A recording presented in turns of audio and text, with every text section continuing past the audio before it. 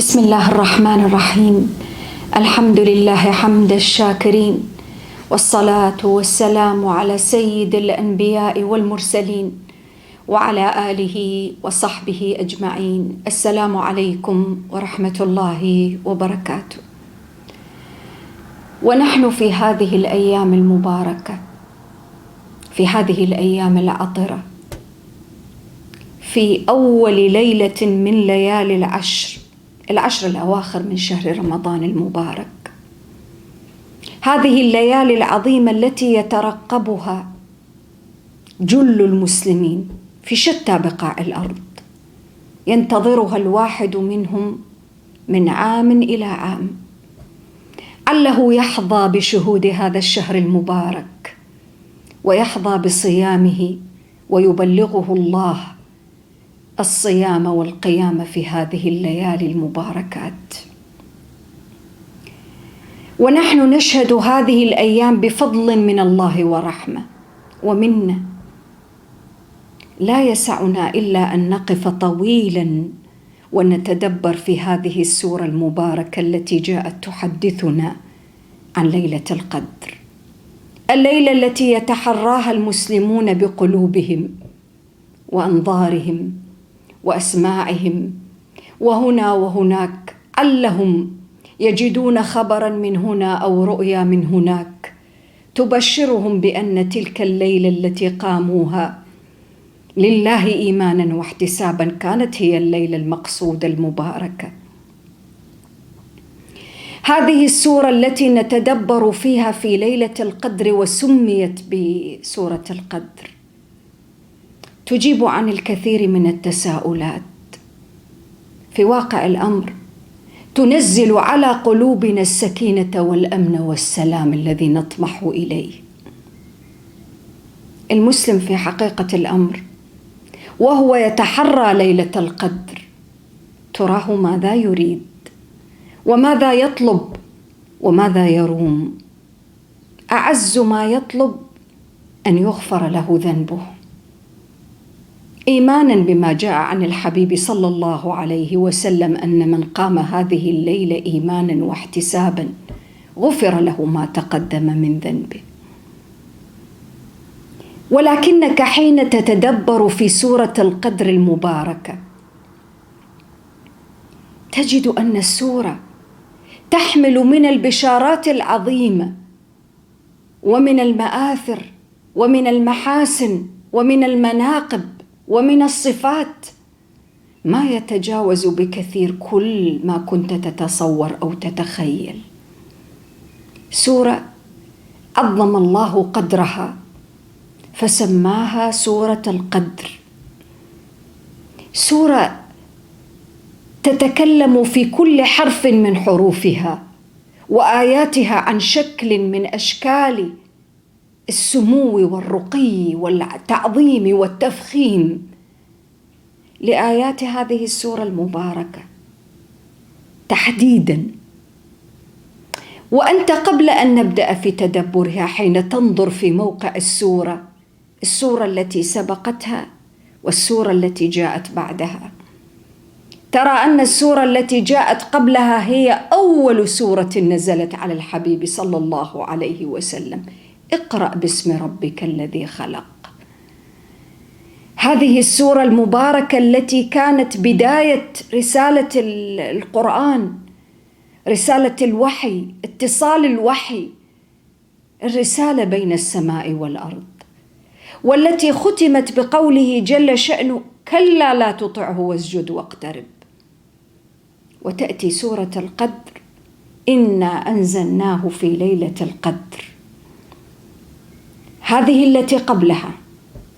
أما السورة التي جاءت بعدها في ترتيب المصحف سورة البينة، لم يكن الذين كفروا من أهل الكتاب والمشركين منفكين حتى تأتيهم البينة. رسول من الله يتلو صحفا مطهرة، وما بين هاتين السورتين وكلتا السورتين قبل هذه السورة المباركة العظيمة تتحدثان عن القرآن بلا شك. السورة التي قبلها جاءت تأمر الحبيب صلى الله عليه وسلم وكل المؤمنين: اقرأ باسم ربك الذي خلق. اقرأ ماذا؟ اقرأ الكون، واقرأ ما سيتلى ويتنزل عليك من آيات عظيمات. وحين تقرأ لابد أن تكون القراءة باسم ربك الذي خلق. وختمت بقوله جل شأنه: كلا لا تطعه واسجد واقترب. جملة من التحديات التي واجهها الحبيب صلى الله عليه وسلم: عناد قريش وإصرار صناديدها من أبي جهل وغيره، ومحاولاتهم البائسة في ثني النبي صلى الله عليه وسلم عن الاستمرار في دعوته. ويأتي النهي: كلا لا تطعه واسجد واقترب. أول السورة سورة العلق أمر: اقرأ باسم ربك الذي خلق، وختامها نهي: كلا لا تطعه واسجد واقترب. نهي وأمر بالسجود والاستمرار بالتقرب لله جل شأنه، سجودا وتلاوة واستمرارا في مواصلة الدعوة والجهاد بهذا القرآن جهادا كبيرا. هذا ما جاء هكذا بلا قصد. نحن نعلم ونقول دوما وأبدا أن مواضع السور وترتيبها في المصحف في كتاب الله جل شأنه مع التنزلات، مع مواقعها ومواضعها وخواتيمها ومفتتحها، جاءت لمقاصد عظيمة. إذن سورة القدر المباركة التي افتتحت بقوله جل شأنه: إنا أنزلناه في ليلة القدر، جاءت متسقة مع أخواتها التي جاءت قبلها والتي جاءت بعدها في مواصلة الحديث عن كتاب الله جل شأنه، عن القرآن. ولما كان الأمر عظيما، ولما كان الحديث عن أعظم شيء كلام الله جل شأنه، سميت السورة المباركة بسورة القدر. ثم افتتحت بقوله جل شأنه: إن، تفخيما وتأكيدا وتعظيما، ونسب التنزيل إليه جل شأنه لا لأحد سواه. قال: إنا أنزلناه في ليلة القدر. وزيادة في التفخيم والتعظيم، القرآن لم يذكر القرآن في ليلة القدر وفي أول آية في سورة القدر، قال: أنزلناه بالضمير، الضمير الذي يعود على أي شيء؟ على السورة التي جاءت قبلها في ترتيب المصحف: اقرأ باسم ربك الذي خلق، خلق الإنسان من علق، اقرأ وربك الأكرم الذي علم بالقلم، علم الإنسان ما لم يعلم. الآيات الأول وواحدة من أعظم أساليب اللغة، أن الشيء حين يكون ظاهرا وعظيما لا يحتاج الأمر إلى بيانه ولا إلى السؤال عنه. قال: إنا أنزلناه في ليلة القدر. والعجيب، وكل ما في هذه السورة العظيمة عجيب عظيم، أن السورة التي جاءت وهي كل السورة 5 آيات، في 3 آيات منها يأتي ذكر ليلة القدر. الأولى قال: إنا أنزلناه في ليلة القدر. الثانية قال: وما أدراك ما ليلة القدر. الثالثة قال: ليلة القدر خير من 1000 شهر. سورة من 5 آيات في 3 آيات دون القرآن كاملا، بمعنى أن هذا الذكر لهذه الليلة، ليلة القدر، في 3 آيات في السورة المباركة ما جاء ولا في سورة أخرى من سور القرآن أن يذكر الأمر في 3 مواضع هكذا على التوالي وعلى الترتيب. دلالة على أي شيء؟ دلالة على قصد القرآن العظيم في إحاطة هذه الليلة العظيمة المباركة بكل أساليب التعظيم والتقدير والتفخيم. والمستمع المتلقي المتدبر حين يتدبر في الآيات فيرى أن كل إشارات وأساليب البيان والتفخيم والتعظيم والتقدير جاء للآية ولليلة المباركة. وبهذه السورة المباركة يبدأ يستشعر كيف ينبغي أن يعيش ظروف التقدير والتفخيم والتعظيم لهذه الليالي المباركة. في ربط واضح سنأتي عليه، بعض المسلمين اليوم كيف يتعرض لليالي القدر، كيف يتحرى ليلة القدر بالإقبال على الطاعة. عظيم جدا جدا، عظيم، من أعظم الأمور، ولكن ثمة أمر لا بد أن تعيه وأن نفهمه ونحن نتدبر هذه الآية، أن القرآن العظيم حين أحاط السورة المباركة بالأساليب البيانية التي تدل على التفخيم والتعظيم والتقدير ورفعة الشأن وعلوه، وجاء بكل الأجواء التي تشعرك وأنت تقرأ السورة بالتفخيم والتعظيم لشأنها وأمرها، وجاء بكل ما سنأتي عليه من تفاصيل تحيط الأجواء بالتفخيم والتعظيم. يريد منك يا متدبر أن تفعل شيئا يليق بهذه الليلة المباركة. ما هو؟ تعظيم، تفخيم.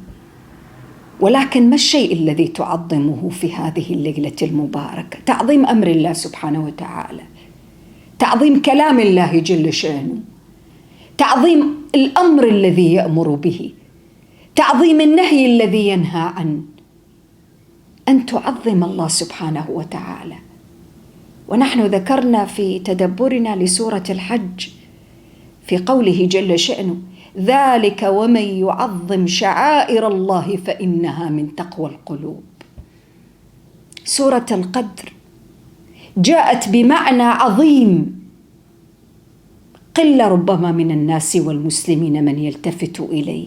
أمر التعظيم، تعظيم شعائر الله جل شأنه، وتعظيم ما عظم الله سبحانه وتعالى. ولنا أن نتساءل ونحن نتدبر في بداية السورة: ما الذي عظمه جل شأنه؟ أول ما عظم في أول آية من آيات السورة قال: إنا أنزلناه في ليلة القدر. قبل أن يذكر ليلة القدر أول ما ذكر القرآن، أنزل الوحي القرآن. إنا أنزلناه في ليلة القدر. إذن واحدة من أعظم ما ينبغي للمسلم أن يتحراه وأن يستقبل به هذه الليالي المباركة، ويتحرى هذه الليالي وبلوغ هذه الليالي بالطاعات والتقرب لله جل شأنه، تعظيم القرآن العظيم. القرآن هو عظيم، وربي جل شأنه الذي أنزله وصفه بأنه كريم عظيم. ولكن السؤال: ما المطلوب مني ومنك؟ مطلوب مني ومنك أن نعظم هذا القرآن الذي هو كلام الله جل شأنه. وتدبر معي في أول كلمة كما قلنا: إنا أنزلناه، وكنا عنه بالضمير ولم يذكره باللفظة، تعظيما وتفخيما لشأنه، ونسب الإنزال القرآن إلى ذاته جل شأنه تعظيما وتفخيما. بمعنى آخر أن واحدة من أعظم ما يتقرب به المؤمن ويتحرى به ليلة القدر ويستقبل به هذه الليالي المباركة تعظيم القرآن في قلبك وحياتك وسلوكك. هذا القرآن الذي لأجله ربي جل شأنه في هذه الآية وفي هذه السورة المباركة ذكره، قال: إنا أنزلناه في ليلة القدر. أنزلناه في ليلة القدر وعظم شأنها فقال: وما أدراك ما ليلة القدر. وعظمها مرة أخرى فقال: ليلة القدر خير من 1000 شهر. كل ذلك وهذه الإحاطة لتلك الظروف والأجواء التي نزل فيها القرآن تعظيما لشأن القرآن المبارك العظيم. إذن ما المطلوب مني؟ أعظم مطلوب منك في هذه الليلة أن تعظم القرآن العظيم الذي هو عظيم في ذاته وفي كلماته وحروفه ومعانيه ورسالته ومقاصده. من أعظم أشكال التقرب لله سبحانه أن تعظم القرآن. وقد يقول قائل: هو القرآن عظيم، والمؤمن قد يتبادر لذهنه حين يستمع إلى القول بتعظيم القرآن أن تعظيم القرآن يكون بطبيعة الحال بتلاوته. صحيح، ولكن كذلك واحدة من أعظم أسباب وأشكال وآليات تعظيم القرآن العظيم أن تعظم شأنه، أن تعظم رسالته، أن تعظم أوامره، أن تعظم ما نهى عنه فتجتنب، أن تعظم كذلك طريقتك في التعامل مع هذا القرآن العظيم.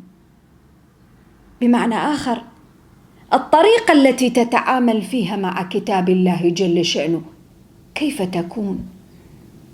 يعني في فارق شاسع حتى في تعاملنا نحن على مختلف المستويات بين أن تعامل أمرا أو تتعامل مع أمر عظيم وبين أن تتعامل مع أمر عادي. ولذلك الناس في المؤسسات وفي الجهات الرسمية المختلفة إذا أراد أن يعظم أمرا أو يعطيه درجة من الأهمية كتب عليه عظيم الأهمية، كثير الأهمية. لماذا؟ ليقدم للسامع وللذي يتلقى تلك الرسالة أو ذلك التوجيه والأمر بأهمية التلقي وكيفية التلقي. أنت لا تتلقى أي خطاب، أنت تتلقى خطابا عظيم الأهمية والمكانة. فشيء طبيعي حين يتجهز ويستعد المتلقي ويستشعر بأن هذا الخطاب الذي بين يديه عظيم الشأن بالغ الأهمية، جميع المشاعر وأجهزة الاستقبال والإدراك تتأهب وتستعد لاستقبال ذلك الأمر العظيم. ولله المثل الأعلى. القرآن حين يعطيك هذه الآيات العظيمة في بداية السورة المباركة يريدك أن تستشعر أجواء التعظيم، يريدك أن تكون في أجواء التعظيم لهذا الكتاب، أن تجعل واحدة من أعظم المقاصد والآليات والوسائل التي تتحرى بها الليلة المباركة تعظيم القرآن، تلاوة ورسالة وعناية وفهما وحفظا وتلقيا وتدبرا واستعدادا لتنفيذ رسالته في واقع الحياة. بمعنى آخر، واحدة من أعظم المقاصد أن تتلقى القرآن العظيم وأنت تعظمه بكل أشكال التعظيم المختلفة. إذن فواحدة من أعظم مقاصد هذه الليلة المباركة وتنزيل هذه السورة المباركة تعظيم رسالة القرآن، تعظيم ما عظم الله جل شأنه. ما الذي عظمه أكبر وأعظم تعظيم؟ كلامه جل شأنه. قال: إنا أنزلناه في ليلة القدر. وحين نتدبر في آيات السورة المباركة كما سنأتي عليها في الليالي المقبلة بإذن الله سنجد أن الحفاوة والتكريم والتعظيم وأجواء التفخيم والتعظيم لهذه الليلة المباركة وما خصها الله سبحانه وتعالى وحباها به من مزايا ومن فضائل ومن تكريم وتشريف للزمان، إنما هو كذلك من قبيل تشريف وتعظيم القرآن الذي هو الرسالة التي بدأ تنزلها في هذه الليلة المباركة. لنا أن نتساءل: إذا كانت كل أجواء الحفاوة والتكريم والتشريف والتفخيم لرسالة القرآن ونزول القرآن، فما هو المقصد الذي يريد القرآن أن يبنى في قلوبنا وعقولنا وحياتنا من تذكيرنا بليلة القدر؟ أليس هو رسالة القرآن؟ أليست هي العلاقة مع القرآن العظيم؟ أليست هي تلك العلاقة التي ينبغي أن تجدد في نفوسنا وحياتنا وعقولنا وسلوكنا ومختلف مناحي الحياة؟ هذه رسالة القرآن. فإذا كان الرب جل شأنه أعطى لهذه الليلة المباركة ما لم يعطه لأي ليلة أخرى في الشهر المبارك الفضيل، وخص هذا الشهر المبارك في آية أخرى في سورة البقرة، قال شهر رمضان الذي أنزل فيه القرآن. لك أن تتخيل ما ذكر هنا الصيام حين ذكر شهر رمضان وأراد أن يعرف به، قال شهر رمضان الذي أنزل فيه القرآن، تعظيما لشأن القرآن. فإذا كانت كل هذه الحفاوة والتفخيم والتشريف لليالي وللأزمنة لأجل تنزل القرآن العظيم، فكيف لنا أن نفهم هذه الليالي المباركات ونستقبل هذه الليالي بالطاعات دون أن ندرك المقصد الأساسي الذي لأجله شرفت هذه الليالي المباركات وأعطيت هذه الحظوة والمكانة والنصيب من الشرف؟ واحدة من الإشكاليات التي باتت كذلك تعرض على المسلمين في كثير من الأحيان وهم يستقبلون هذه الليالي، الانشغال الدقيق والاستغراق في تفاصيل الطلبات التي يريدون أن يدعون الله سبحانه وتعالى بها في هذه الليلة المباركة، على اعتبار أن هذه الليلة المباركة تتنزل الملائكة والروح فيها بإذن ربهم من كل أمر. صحيح، سنأتي عليها، صحيح، ولكن رب العزة سبحانه واسع الفضل والمنة والكرم سيعطيك حين تعظم ما أراد منك أن تعظمه، سيعطيك حتى ولو لم تسأل بكل تلك التفاصيل، فهو العالم بمسألتك. ولذلك بعض السلف كان يقول: يكفيني من سؤالي علمك بحالي. وكذلك ورد الحديث أن من شغله الذكر، بمعنى من شغله ذكر الله سبحانه وتعالى عن المسألة، أعطاه خير ما يعطي السائلين.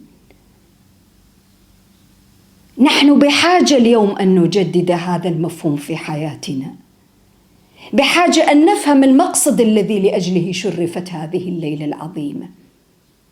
فإذا عظمنا ما أمرنا الله بتعظيمه باتت كل الأشياء الأخرى ثمرات لذلك التعظيم، وهذا ما يريده القرآن منا من خلال هذه السورة المباركة. السلام عليكم ورحمة الله وبركاته.